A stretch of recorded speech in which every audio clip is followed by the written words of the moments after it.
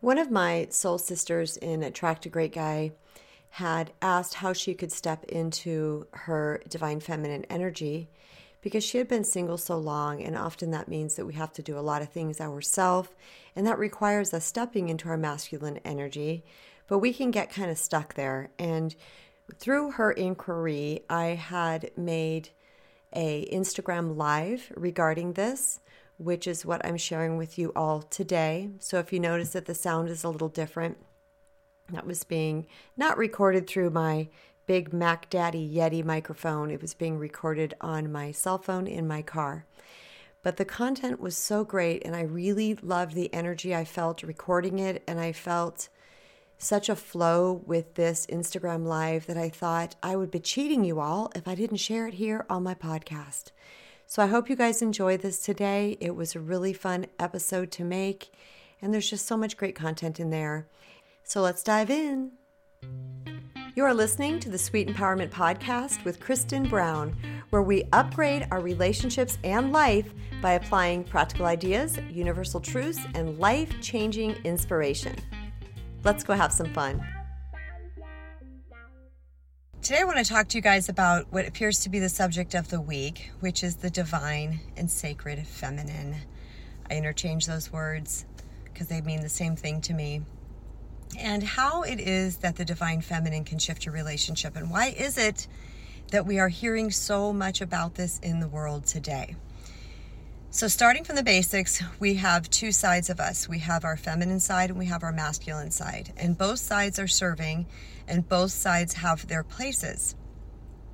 But as the world has gone on, what has happened is that back in the day, the women were really mostly in their divine feminine, the men were mostly in their divine masculine, and it appeared to work. Why? Because the men had to be the hunters, they had to be the killers, to be honest. They had to kill animals to feed their families. They had to kill intruders or invaders or anybody that could bring harm to their family or their community or their country.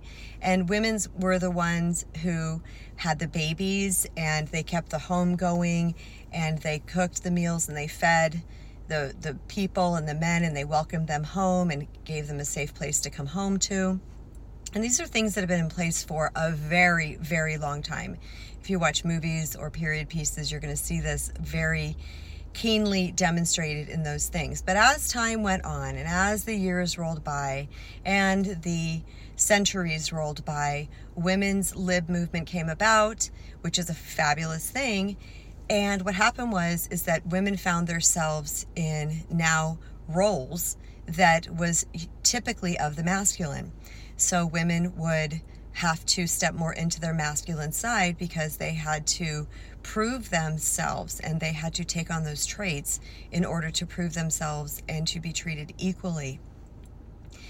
There's other things involved too here, where many people aren't getting married anymore. Many people are choosing to be single and become single parents, whether they do it through traditional methods or if they do it through adoption. So I know for me, as a mother and as someone who had spent many, many years being a single mother, that I'd had to adopt more of those masculine traits as well, because I can't just be the softie. I can't just be the gentle one and the understanding one and the communicative one. I had to be the disciplinarian as well.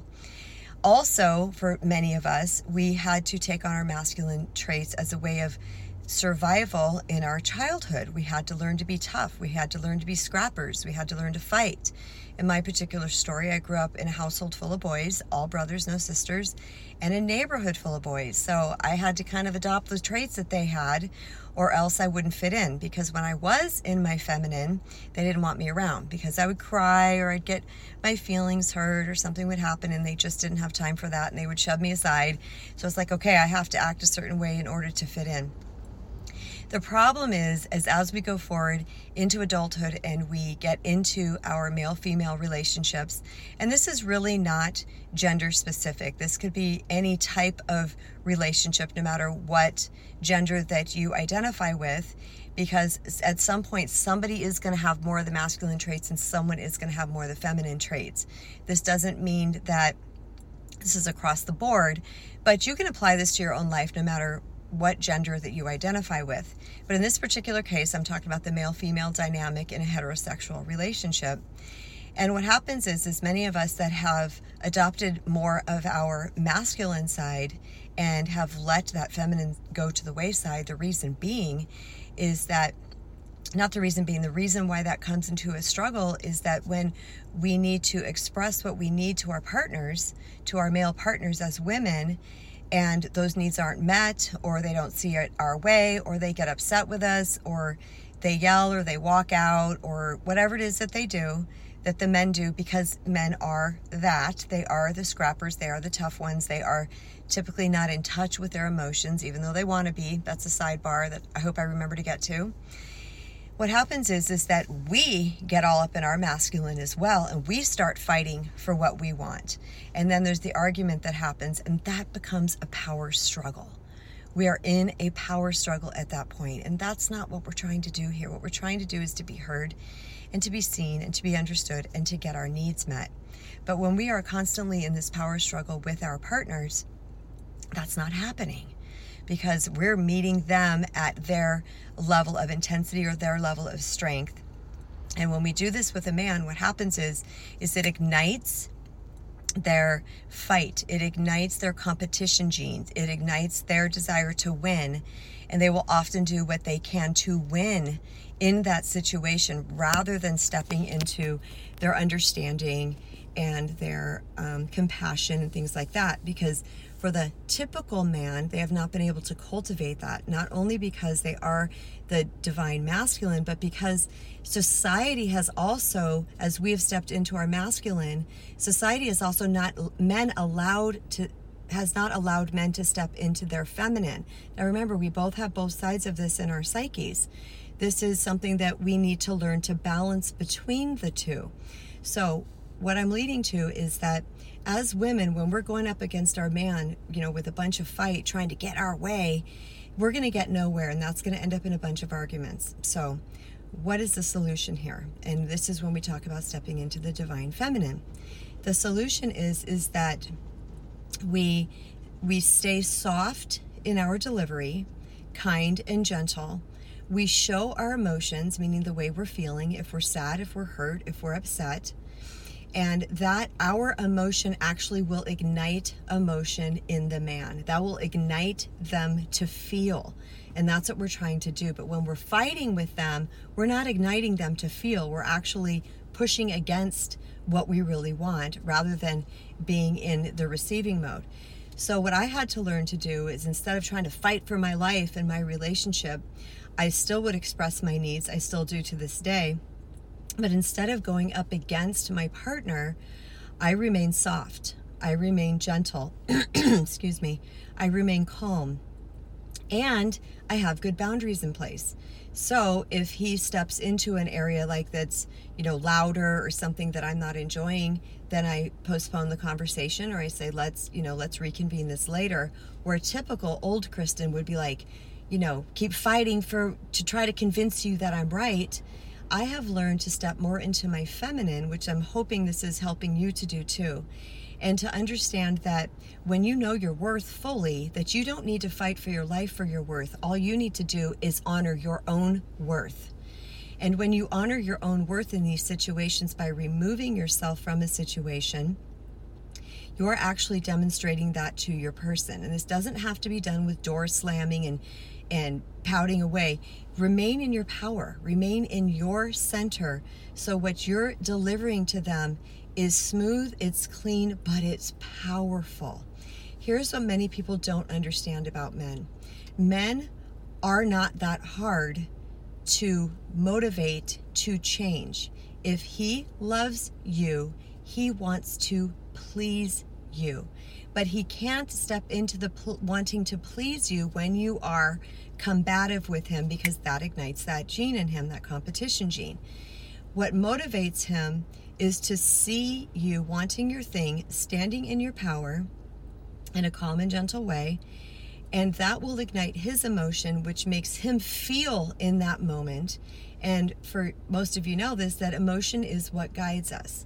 So if he's feeling what we're feeling in that moment, then he's more likely to want to do whatever it takes to please us. Now, this does not mean that we do manipulation. We're not like, oh, I'm going to go cry because I know that gets my husband or my boyfriend to do something for us. Manipulation, number one, is eventually caught on to, and that makes you a not so great guy, girl, actually.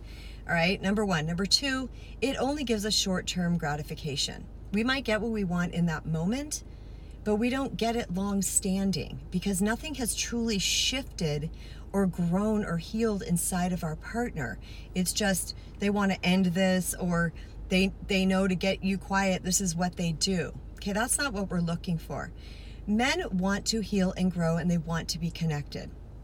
Maslow's hierarchy of needs, the number one need of human beings is food, water, shelter. Okay, it's those type of things.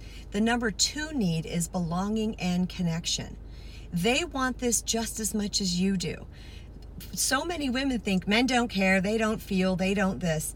No, they got the feelings, y'all. They just don't express the feelings. So we watch this and we're like, they don't care. Oh no, they care. We're just not bringing out the right feelings in them by being combative or being bitchy or being aggressive.